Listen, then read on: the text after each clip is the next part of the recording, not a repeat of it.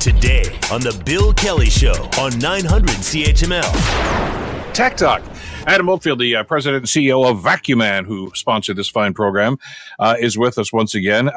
Listen, I want to jump right into this. First of all, Adam, good to have you back. Hope you're doing well these days. On the program last week, you talked to us about artificial intelligence, which is a thing these days, obviously, and you talked about voice recognition and how this thing is developed. And again, this sounded so futuristic, but you've been working on this for the last couple of days, and you tell us about what you found and what you're going to do here.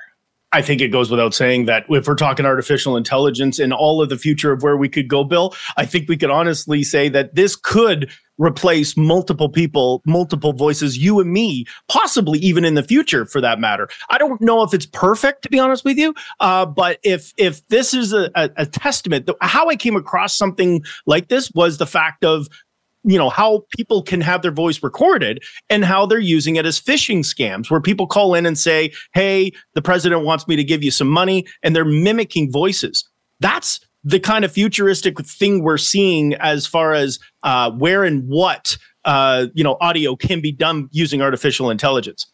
So, and we started, I think, the conversation talking about AI and how, for instance, it's writing essays for people, in school and things like that, and that technology, and it's but not as reliable as people might think, but it's still astounding. So, the voice AI here is really kind of freaky. So, I know you've done some work on this. So let's, for the sake of our listeners here, play the clip, and then we can come back and talk about it. So, Bill, the question you want to really ask. Is this really Adam Oldfield's voice? Actually, this is an artificial intelligence software called Resemble. I think we can all feel confident that Adam isn't going to be duplicated anytime in the near future. This is just a sample of artificial intelligence with voice duplication. I typed in this script, and it now is mimicking my voice. I wouldn't say it's perfect, but give it a year and this could be extremely dangerous. I'm now going to hand it back to the real Adam to continue the show. Wow. Have it. Is that crazy, Bill? I mean, yeah. He's a little like more a bit of a cold. In fact, I shared it with Michelle when I first did this, and I go, I recorded a little message exclusive from my wife, Michelle, and she kind of went, you kind of sound off. Just, you know what the biggest issue is? It doesn't talk as fast as I do, Bill. That's how you're going to know the truth. Well, nobody does. You can't replicate that. That's just not going to happen. So as far, but the reality of this is that, and how I did that, folks, is that I had to read almost a book, and they give you a bunch of articles that you read. And so I was reading it, and then it uploaded it. And it was funny, Bill, I got a notice 3 days later that said, sorry, we had difficulties with your voice and mimicking. It took longer for our computer to properly justify. So maybe my voice is that unique, Bill, that even computers are going, wow, this is a tough one. But it took about 3 days. Now, why? This is where it could be handy. Say, for example, that, you want to do customer service, or, you want to be able to, use your voice as a small business, but you're out there, in my case with Vacuuman, I mean, I'm very busy during the day when I'm not doing the show. I'm actually involved with HVAC cleaning, working with customers and otherwise, but there might be a message that I want to send out, or and all I had to do is type that out.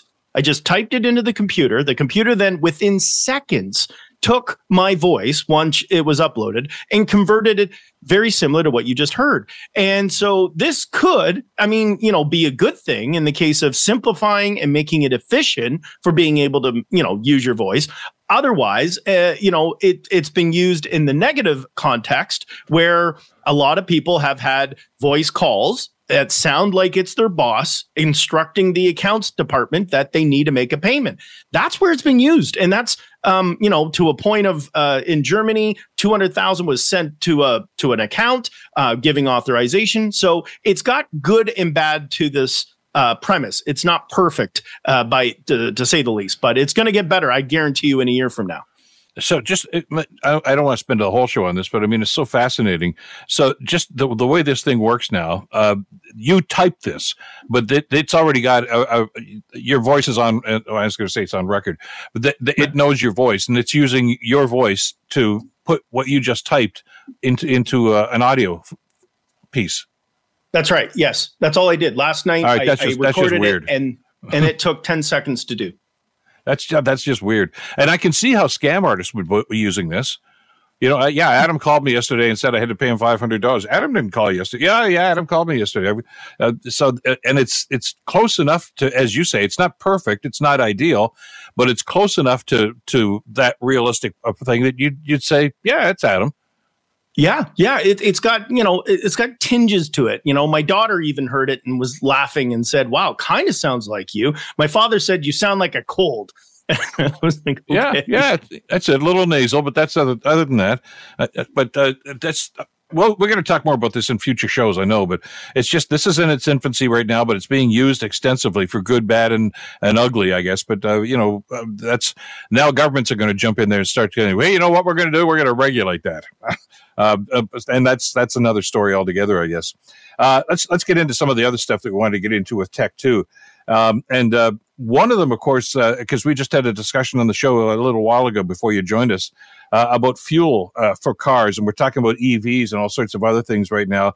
We're saying that there are other things you can do too, besides electric cars, that there's other technologies that can be used to fuel these things and to get them moving. And you've been talking about hydrogen renewable energy for quite some time. And I know that at least one of the big automakers, Toyota, is heavily invested in that.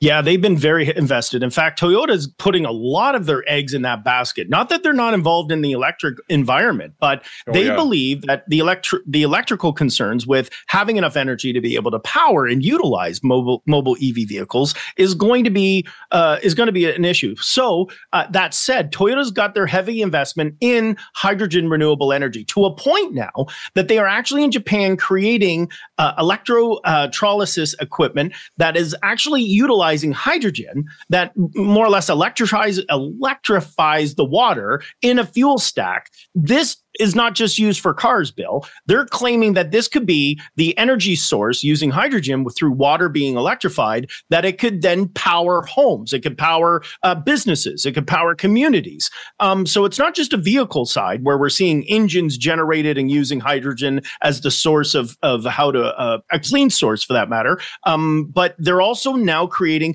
call it hydroelectric panels that are utilizing hydrogen. And we may see them. And why that's important is like remote communities, for argument. It's hard to believe that there are still remote communities in northern Canada that are running off diesel fuel. And, as much as we no, everyone's got electricity, not the case. It is seriously an issue. So this is abundantly available. It will be a new clean energy source, and it's going to be Toyota's the big backer by this. They're really taking a risk only because they're one of the only manufacturers that are putting a lot of their, pardon the pun, energy towards hydrogen as an electrical source. Interesting stuff, and more to come on that as we get deeper into this and EVs and everything else. You're listening to the Bill Kelly Show podcast on 900 CHML. Adam Oldfield's here with Tech Talk. We do this every Friday. Listen, before we get back into the tech stuff, first of all, congratulations, because you, Vacuum Man, of course, won an award, the Spectator Platinum Award and the Reader's Choice Awards. Way to go, bud. Thank you so much. You know what? Honestly, I've never won an award before, Bill. I mean, I don't get a lot of awards. If you know what I'm saying, it's kind of like, you just keep plugging. So I just want to say thank you. That it was, you don't realize being recognized for an award really does make you feel good. So we were not won the Platinum Award for furnace and duct cleaning in the community. So I just want to say thank you to everyone that voted for us, because first of all, I didn't know I was nominated. Number two, the fact that I actually won is just, it's great. I got a puffy chest. I'm walking around and high-fiving people on Barton Street, and they're all just wondering, what's wrong with you? I'm like, it's okay, pal. Thanks for voting for me. So anyway, thank you everyone for choosing us as one of your top choice for furnace and duct cleaning. Now, while I'm on the topic of duct cleaning, one of the other things that I know you've talked to a client about this the other day, that some people are getting into the habit of right now, it's called fogging. And it's basically, it's an air circulation system. That's what your furnace is, right? You want hot air sometimes, you want cold air if you got air conditioning in another season.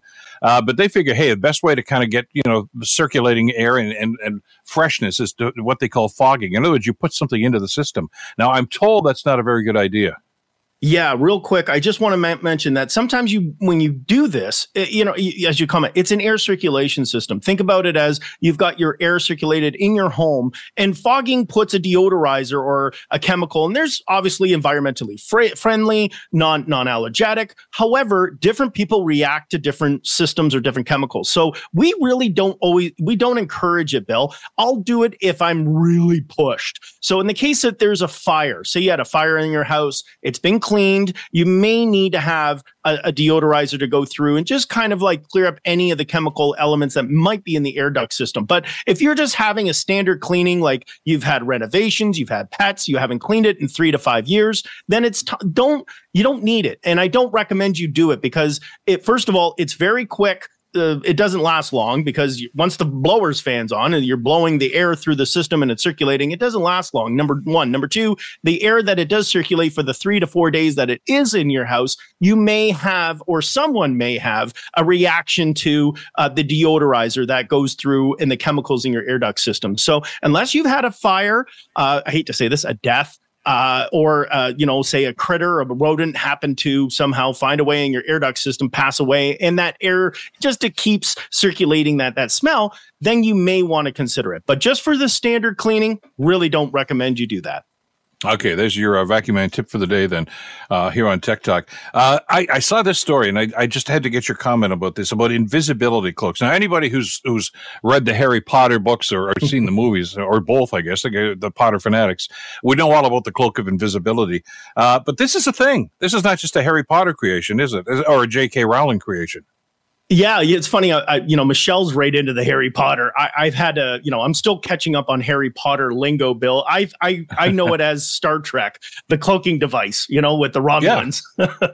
But however you look at it, cloaking is a thing. And of course, it was sci-fi, fantasy, as you will. This is actually something that was developed, and Maryland College Park have been working on developing and implementing call it a cloak of invisibility. So the way it works is using nanotechnology that's kind of bending light, kind of like mirrors. And the ability of this cloaking device is that it would be able to mimic something disappearing, very similar to how the movies display it. So they're still working through it, but they were making a comment that they've made milestones in advancement in developing an invisibility capability of using wavelengths. And again, to the human eye up close, which is between 10 to 50 feet, you'll be able to determine there's something wrong or distorted about what you're seeing. However, it's getting better, and it's just curving. It's using curvature in mirrors and using LEDs and of course, mimicking the electronic components of what's behind you.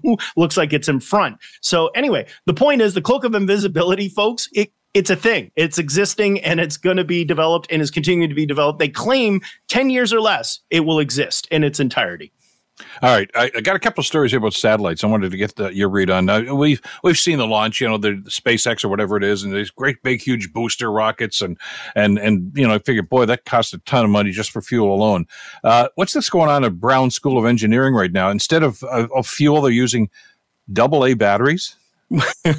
Well, this was a test. So there's two sides of this. They did a test, and it managed to hitch a ride on Elon Musk's SpaceX when it was flying into low orbit. And the test they had was it cost $10,000 for the satellite. Now, folks, just so you know, we're talking a satellite normally is millions of dollars. I don't know what the actual price tag is, but they wanted at the college to create an inexpensive satellite. And how they did it was they developed it with a $20 microprocessor. They managed to put in 48 Energizer AA batteries. Now, don't get me wrong. I guarantee you, Bill, that, Energizer is going to be using this for their marketing pretty soon. And it's been running for 10 months.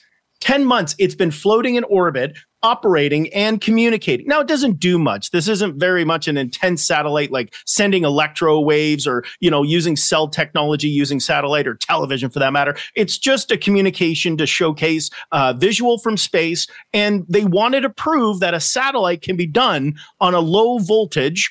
I guess 48 batteries is not low. It's quite a bit, actually. But a Costco pack of AA's, a $20 processor from your old cell phone, and you can build yourself a satellite. Now, also, I'm going to segue this into how they're getting into space. This one actually launched with Elon Musk, as I mentioned. They have a new device in Nevada And think of it as a massive spinning wheel, and it's called the spin launch. And how it works is it spins satellites. This is how they're getting satellites into space. This is real, folks. I'm not making this up, by the way. This isn't made up radio tech talk. This is a real thing. It spins 10,000 times the weight of gravity. So 10 Gs.